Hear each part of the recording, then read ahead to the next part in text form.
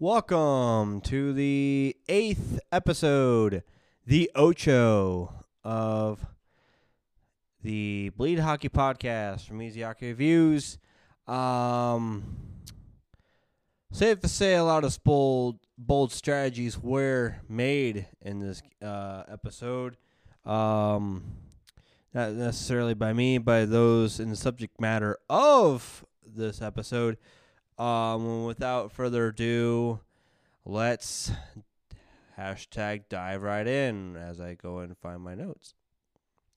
First off, I reported last episode that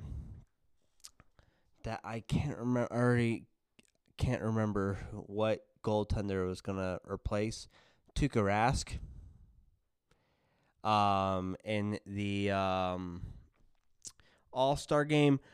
It's in the last episode, so if you want to find that out, just go in the last episode. I honestly can't remember who I said was replacing Tuukka Rask in the All-Star game, but turns out Tuukka Rask has suffered his third concussion of his career, which is probably a good reason why he's not going to be in the All-Star game this season, which is a shame to see, as you know, CTE and head injuries in general are a serious matter and not to be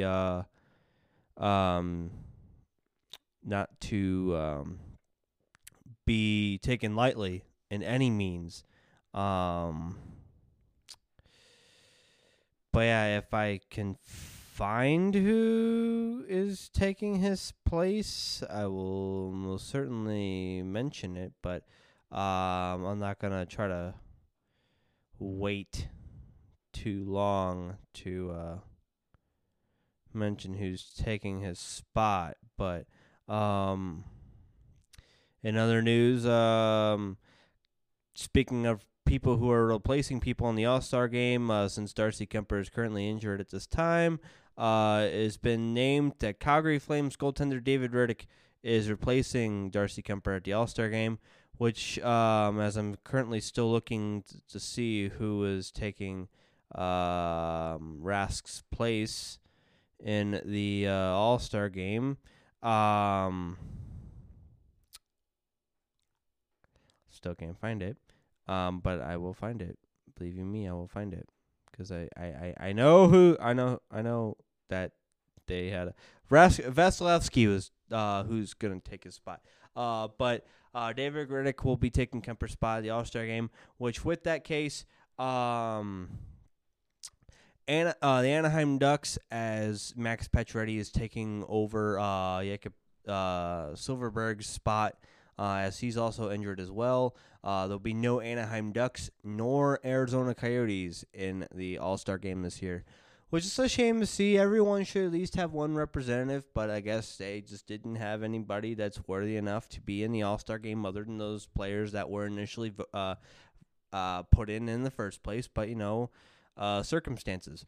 But to turn into a positive note, something that I just came across while I was also watching the Flyers vs. Blues game, which we'll break down toward the tail end of this episode.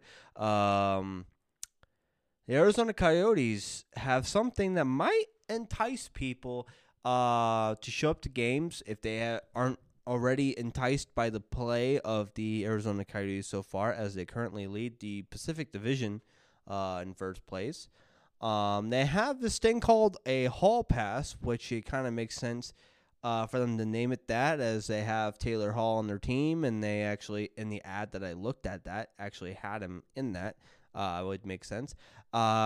Which for $59 a month during the regular season, you can go to as many Coyotes home games as you want. And from the research that I gathered, apparently it's only standing room only, which would make sense. I would, if the Blues were to do that kind of deal, I would absolutely not even question that deal at all. Especially if you just go to a parking meter that You only have to pay till 6:00, and then it's free after that. Oh God, yeah. Why wouldn't you take that deal?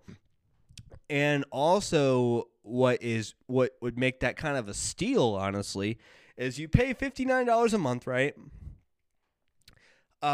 Cheap seats for like a contender team, right? It's like about $30 or $40 for a game, right?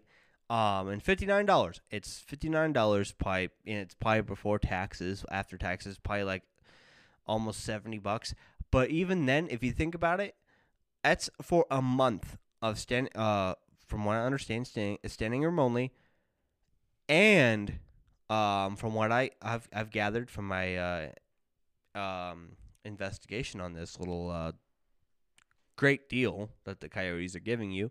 If you're a Coyotes fan, or if you're not necessarily a Coyotes fan, but you live in the Arizona Coyotes' area and you want to take up that deal, go on and do it. Because apparently you can even take advantage of seat upgrades as well. So as long as you're in the building, you can take up those seat upgrades, and you pay the $50 or $100, like $50 or $100 it takes to get you to where you are, like right on ringside. And you do that maybe like once a month. Not even that. Like that's virtually how much you'd pay for a contender, like a Chicago, back when Chicago was a contender, or Pittsburgh Penguins upper bowl seats, good upper bowl seats, or Blues upper bowl seats, depending on the team you're versing, for one game. That's a good deal. That is a damn steal. Like I would hope that, I mean, the I know this is a hockey podcast, but St. Louis Cardinals in baseball, Major League Baseball, they do this thing called the Budweiser pass, or the Budweiser ballpark pass, where for $30 a month you go to as many regular season games as you want. From what I understand, you could go for home opener with that as well, but I'm not too sure because I didn't see any asterisks saying that you can't do that. But in the Cardinals' case, you can go to every single home game as long as it's not regular season. Or it's in the regular season. You just can't go to the home opener. But that's a pretty good deal for $30 a month. Go as many games as you want, and you get 82. Like I think it's 81 home games you get.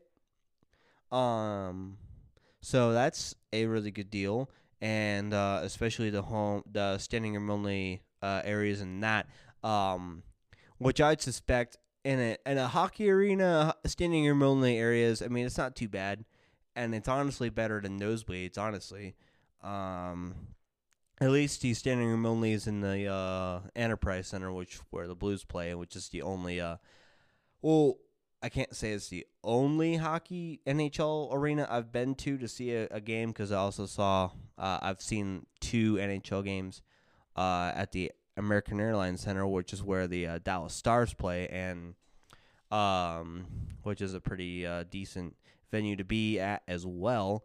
But regardless, I'd like to see this kind of trend with other NHL franchises come in the future, because if you're trying to sell tickets, that's how you can really get people in. And even if it's standing room only, it's fine. It's honestly fine. Like, and even if you were to like get away from the whole selling per ticket per game model, and even though yes, you could have season tickets, but you want to kind of have the season ticket treatment. Not necessarily like the perks that you get, but at the very least, you want to go to as many games as what a season ticket holder can, but you also want to have a seat. You could have like tier options and stuff like that. And honestly, I kind of could see that kind of model go into tickets for sports teams in general. Become a common occurrence in the very near future, because as we continue to switch from one-time purchasing of items to subscription services. Like how we've switched from buying separate albums for music, and now we stream anything you want. Same for video, and now we're starting to get into to where you can go to your home sports team and see them as much as you want for a set price per month. And it's honestly, for what you get, it's not that bad of a deal. So if you're an Arizona Coyotes fan and you're wanting to see the Coyotes, but maybe tickets aren't so hot, but you would like to, and you have the opportunity to see them and could make that $59 really be worth it, go ahead and take that opportunity. It looks like a very good deal, so please take it up on it. Take them up on it, because if I was in that area, bet your ass I would take that deal in an absolute heartbeat. But yeah. And while we're on the Pacific Division front, this is where the little explicit,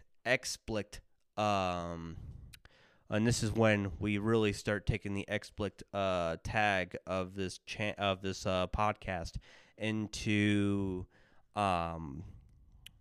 really earn that explicit badge here.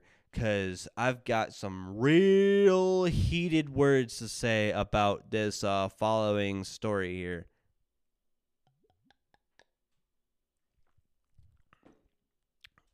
So, mind you right now, first off, mind you, I've been fairly vocal about how weak the Pacific Division has been. I have been vocal about how weak the Pacific Division is going to be. How weak the Pacific Division is going to be before this damn season even started. Before tonight's games started, okay? Vegas was first in the wild card spot, followed by, I believe, Edmonton was in the second wildcard spot, but then they leapfrogged into second place in the Pacific. Arizona Coyotes are first in the Pacific with 57 points.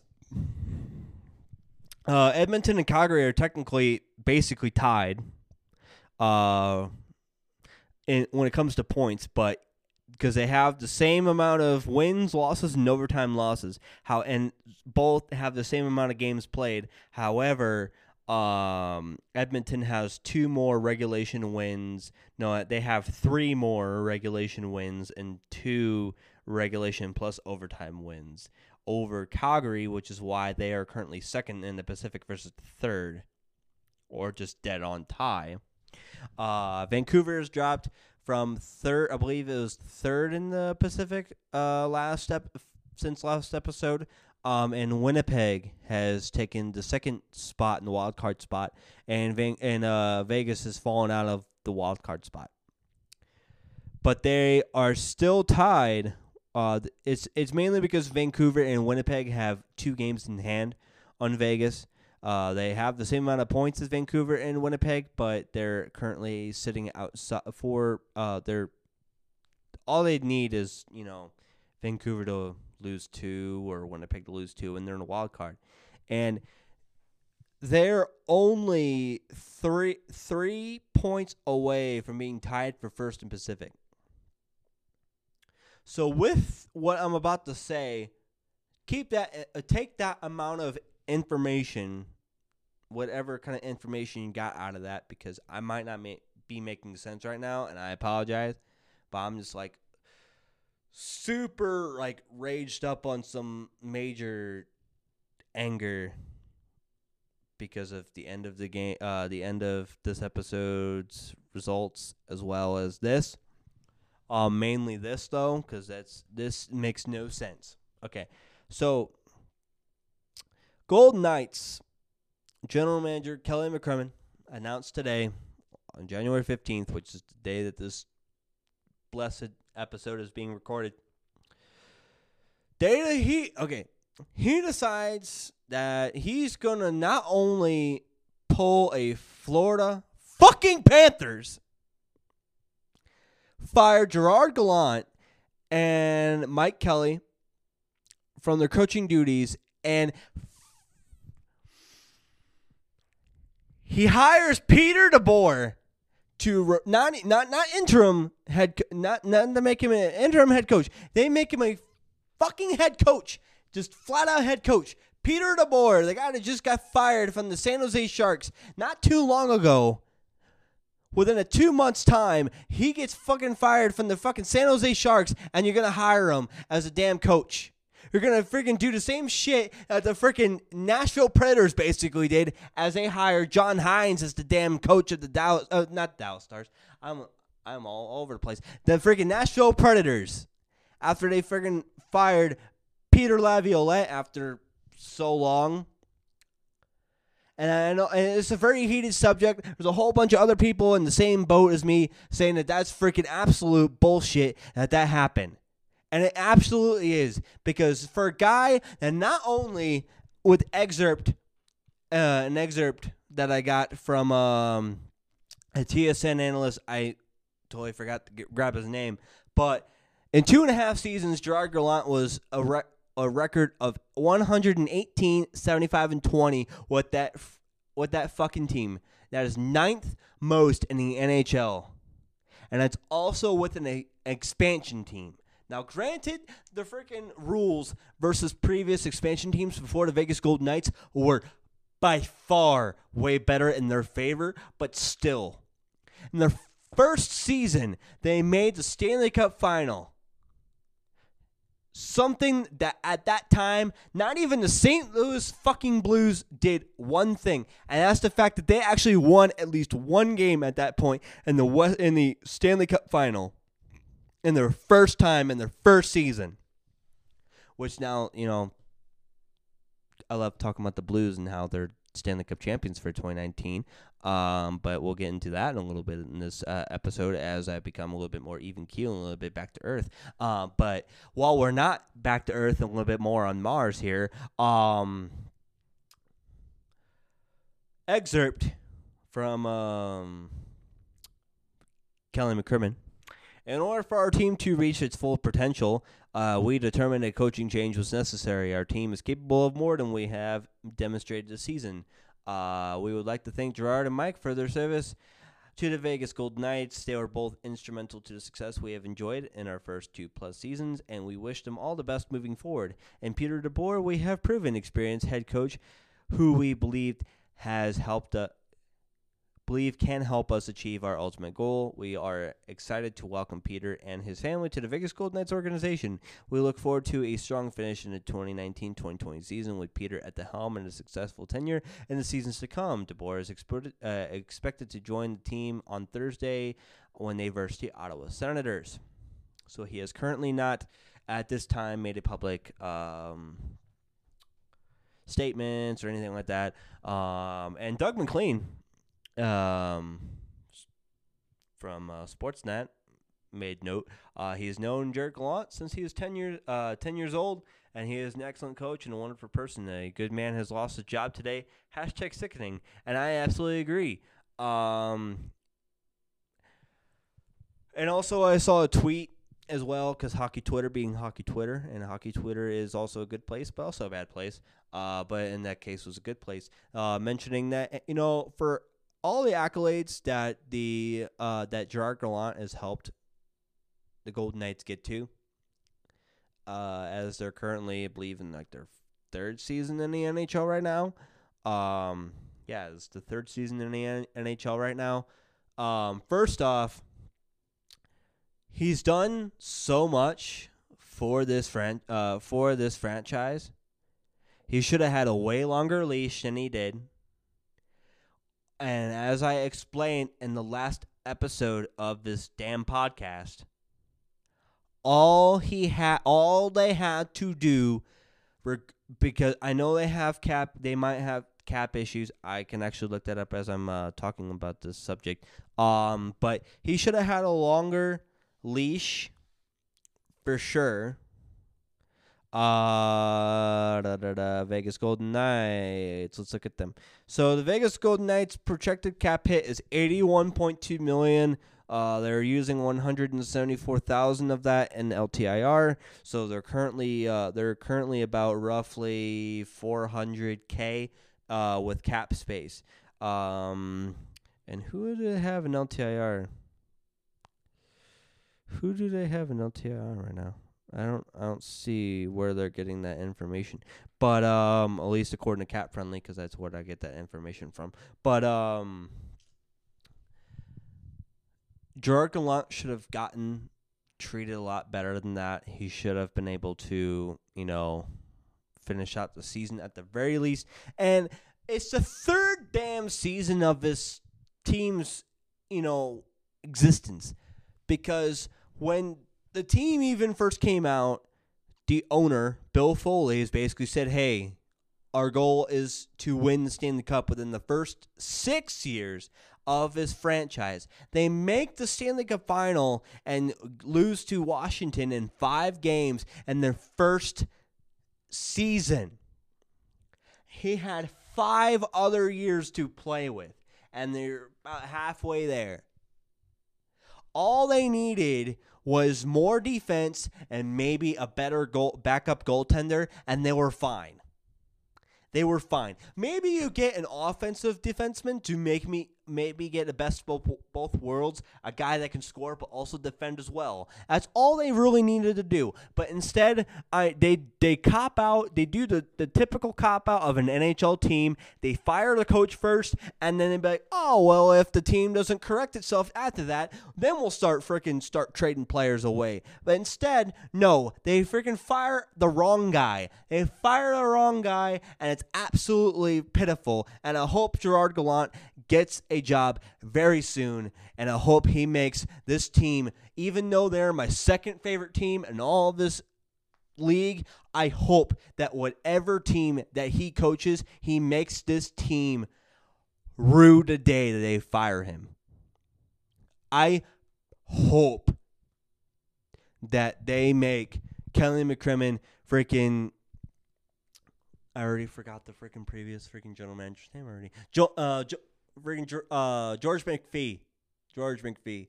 I hope they make him, both of them, rue the day of firing him, because he wasn't the problem. He wasn't the problem. As we get to 22 minutes of this damn podcast already. God damn. I'm not even all the way through this fucking episode. Oh my God. But yeah, safe to say, I'm very passionate about the subject, and it's pretty apparent as I spend a lot of time on it. But yeah, Gerard Gallant is also the 7th coach to be fired in the past 2 months, and the 7th coach to be fired in the season in general, with Mike Babcock from the Toronto being fired from the Toronto Maple Leafs, Bill Peters being, you could say he's technically fired, but he also resigned from Calgary Flames. John Hines being fired from New Jersey Devils, who has since taken over Peter Laviolette and the Nashville Predators. Jim Montgomery being fired from Dallas Stars. Peter DeBoer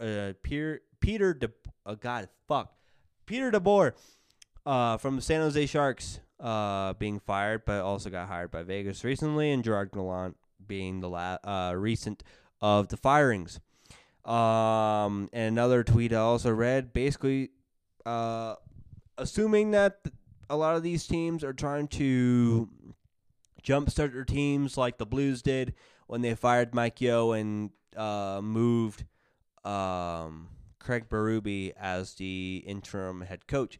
Now, first off, note that Berube was an interim coach and not just flat out given the head coaching title. All right, first off. Second of all, Craig Berube was an assistant coach of the Blues at that time, so he got moved from assistant to head coach. That and the fact that Craig Berube, before the Blues switched their AHL affiliates from the San Jose Rampage, from the Wolves, the Chicago Wolves, which is currently the affiliate for the Vegas Golden Knights, to the San Antonio Rampage, that in the Chicago Wolves system, Craig Berube was actually the head coach and actually led the Wolves to the Calder Cup, which I believe is when they also lost to the Grand Rapids Griffins. I'm pretty certain, and if that's not the case, please correct me on that. But I know he did with the Wolves make a Calder Cup run, where he had Jordan Binnington in the system. Even though he also had his time in the Providence Bruins, Vince Dunn, a lot of their younger guys. Ivan Barbashev before he got his call up as well in the system under Craig Berube. And he just has that gumption. He's got that thing that coaches need to get them, like, squeeze every last amount of potential out of players. And that's also why with a St. Louis Blues team without Sammy Blais, without Oscar Sundqvist at some points of the season, without Alex Steen for a good point in the season, and without Vladimir Tarasenko, and they've still managed to not have a cup or hangover, and they've just been dominating, absolutely dominating the competition. And if you hear the slap of me hitting my desk, I apologize. But yeah, 7 coaches have been fired. And of those 7, 2 are currently coaching teams that had coaches fired. And I'll end it on this note. If they were going to fire Gerard Gallant anyway, they should, if they were going to hire any coach that was just fired, that was not named Jim Montgomery, because he was going to be my number 1 pick, but because he's kind of has some issues that he's trying to work out right now with rehab and involving alcohol and all that. His first name is Peter, but his last name is not DeBoer, because I would tell you right now, if Gerard Gallant was not going to be your coach for the Vegas Golden Knights, if you're going to pick any of these other 6 guys that was fired, that's not Jim Montgomery, to be the coach of the of the Vegas Golden Knights, I would have picked Peter Laviolette. Because first off, Peter Laviolette actually has won a cup. Peter Laviolette led the Nashville Predators in 2017 to their very first Stanley Cup final, and actually won 2 games against the Pittsburgh Penguins. Now, granted, Pekka Rinne kind of choked in Pittsburgh, which is also probably the reason why that they weren't, champions. Because if he didn't choke in Pittsburgh, maybe they might have won the cup. But Peter Laviolette would have been a better choice. But I digress. I'm still going to love the Golden Knights. The Golden Knights are still going to be my number 2. I'm still going to vote for them versus any other team, with the exception of the St. Louis Blues. But to wrap that portion up, Peter Laviolette should have been the coach, if not Gerard Gallant. Just saying. But in other news, where are we? Back on the St. Louis Blues front. St. Louis Blues have informed for Jordan Kyrou, even though he hasn't been in the lineup for a couple days, mainly because he has, for 2 straight games, caused offside calls to call back goals, that he's going to be sticking with the big club, and he can find more permanent residence, as he's been living out of a hotel for a recent bit. So congrats to Jordan Kyrou for basically making the team. And as the deadline creeps in the end of, I believe it's the 24th of February, the Blues will look to see if they're going to try to move anybody or not, which I'll make a video, well, not a video, but we'll incorporate that in a podcast about who I would suspect to be sellers and buyers. And by that time, hopefully, other like big outlets like NBC and all that will have their lists, and then I can kind of compare that and kind of like tear that apart and kind of be like, oh well, this is where I disagree and stuff like that. But yeah. And what St. Louis Blues talks about comes All-Star Game talk here. All of the events for the All-Star Game skills competition for January 24th has been announced. So so the winner of each of the 5 individual events will earn $30,000. That being all the individual events being fastest skater, save streak, accuracy shooting, hardest shot, and the shooting stars. So first off, breaking down the fastest skater, 8 players will compete. Each skater will be timed for 1 full lap around the rink. The skater will choose what direction of their lap can be positioned, so it doesn't have to be all in the same. Although, if they're kind of measuring that, they should choose which direction they go, but, it's whatever. The skater must start when the whistle goes, and, yeah, and if you win $30,000. Congratulations.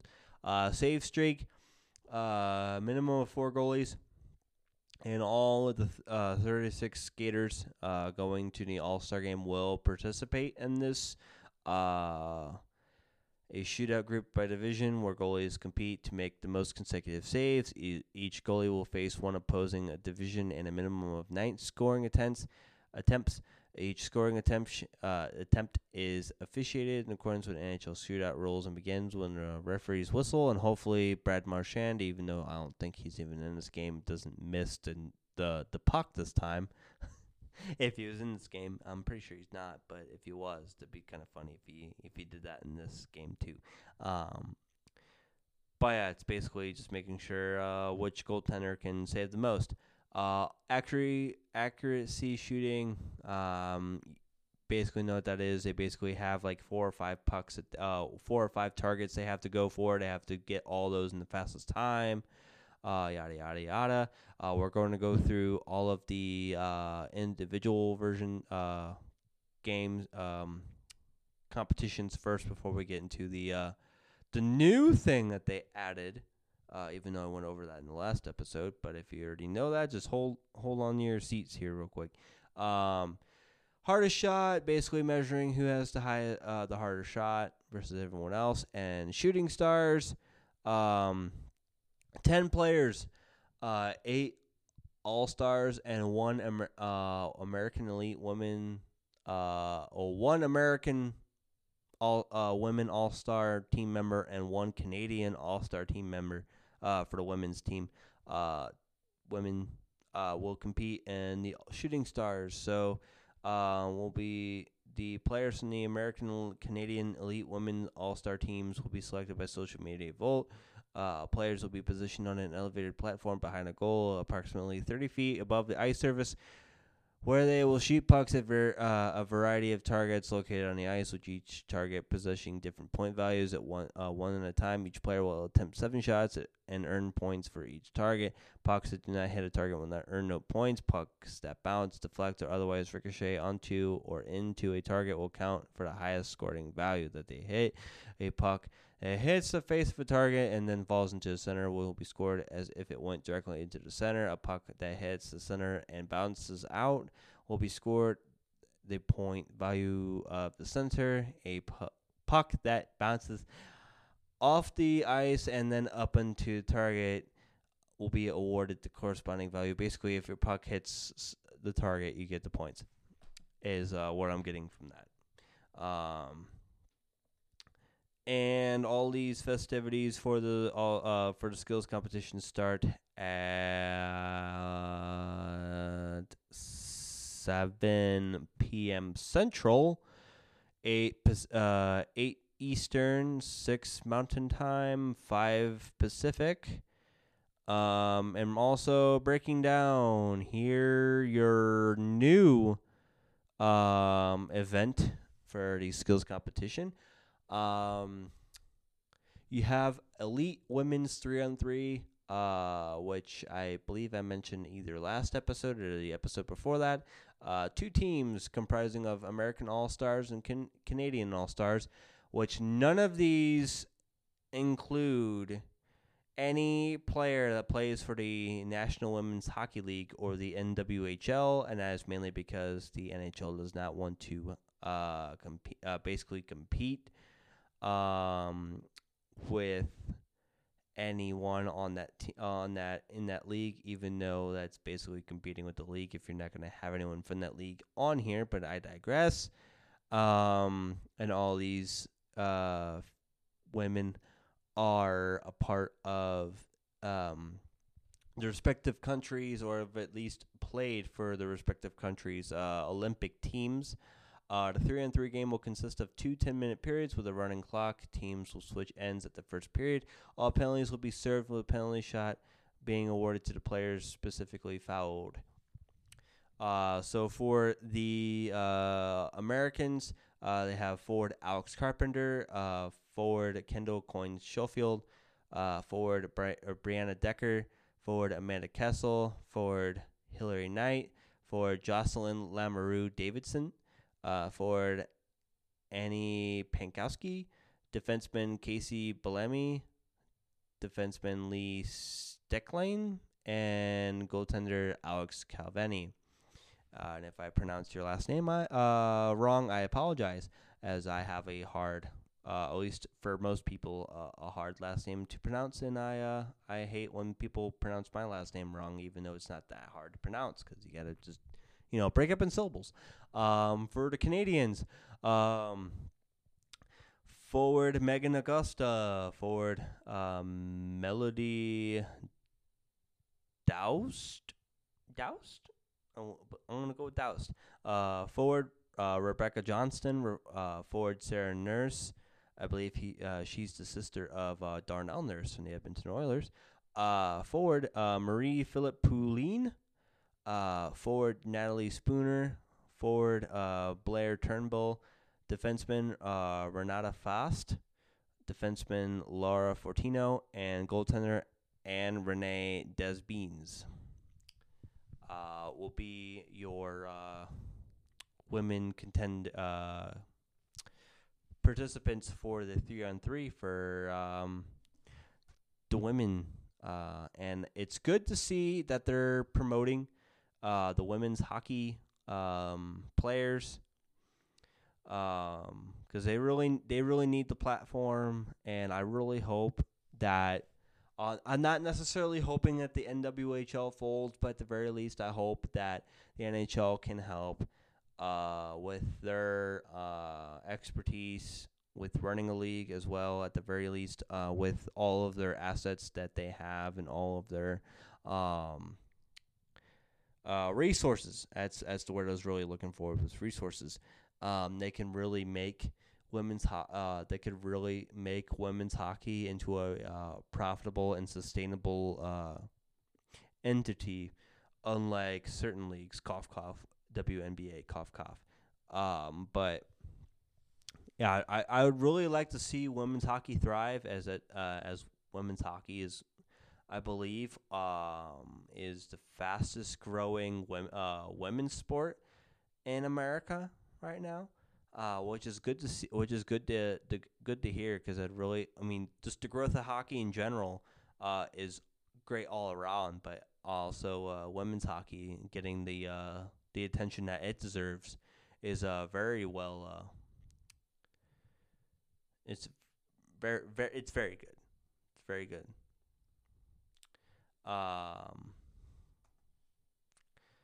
And I know already we're 39 minutes in, because I went on that rant about the firing of Gerard Gallant, even though it was very well warranted. Also talking about women here.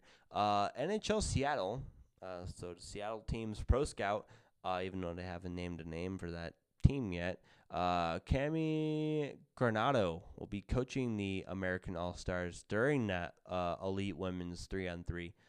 So congratulations to her. Some roster updates for the Philadelphia Flyers. Carter Hart will be missing 2-3 weeks due to a right lower abdominal strain. Alex Lyon has been recalled under emergency conditions from the Lehigh Valley Phantoms. Joel Farabee has been loaned to the Phantoms. And funny thing that I'm seeing here is that apparently Chris Stewart was placed on waivers even though he was in the lineup and played against the Blues tonight. But, whatever. But yeah. And without further ado, we can finally, if you're not already tired about this episode already, if you listened the entire way, get into the St. Louis Blues and the Philadelphia Flyers.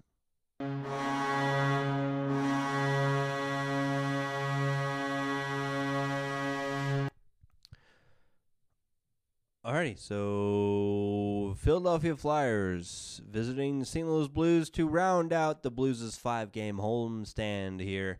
The Philadelphia Flyers are 24-16-6. Coming to this game, Blues are 30-10-7.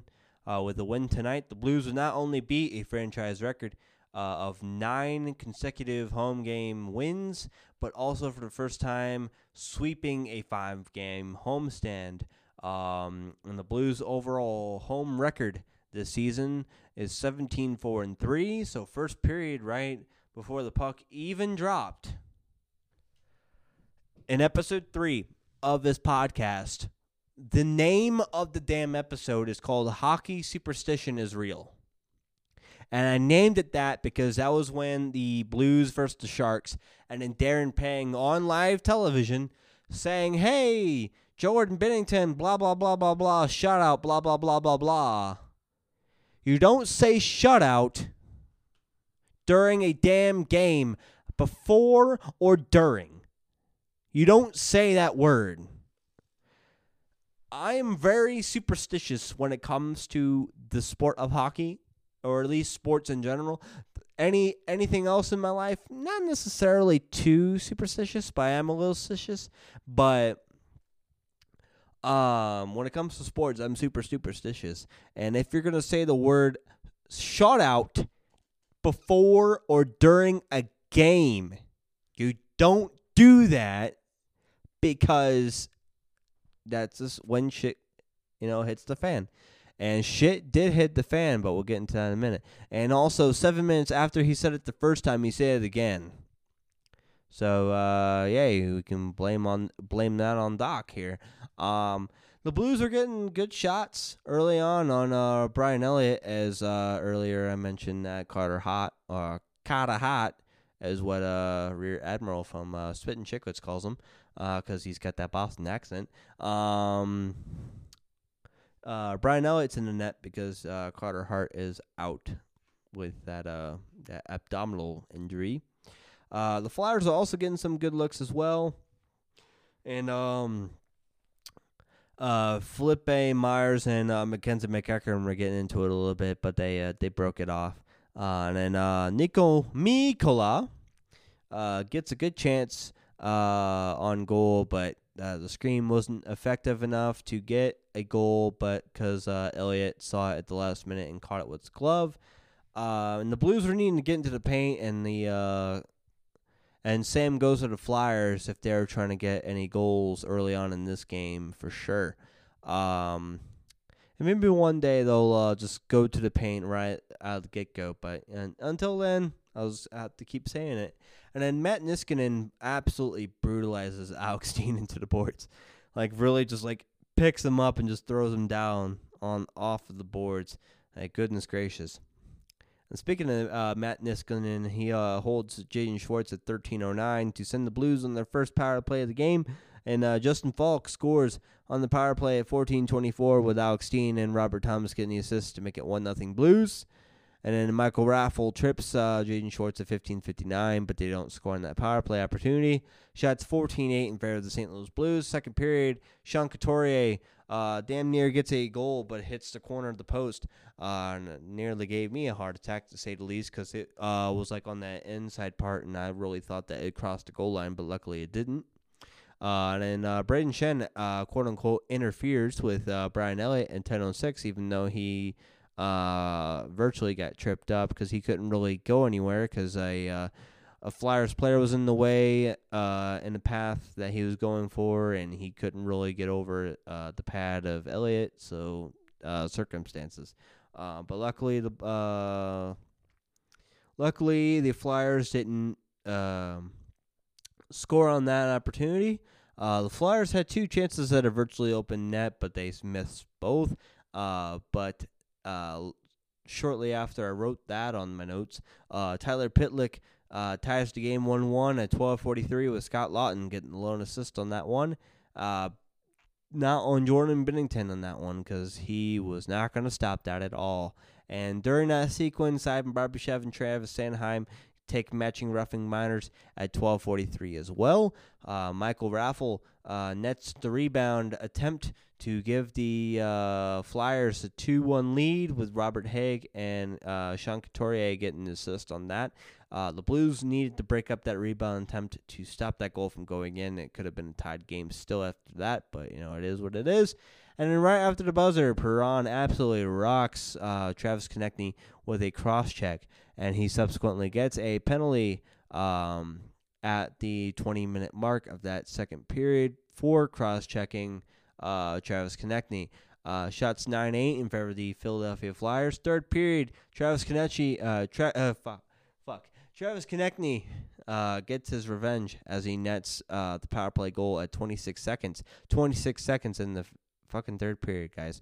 With James Van Riemsdyk and Claude Giroux getting the assist to make it 3-1 Flyers. And then Michael Raffle holds Jaden Schwartz at 103.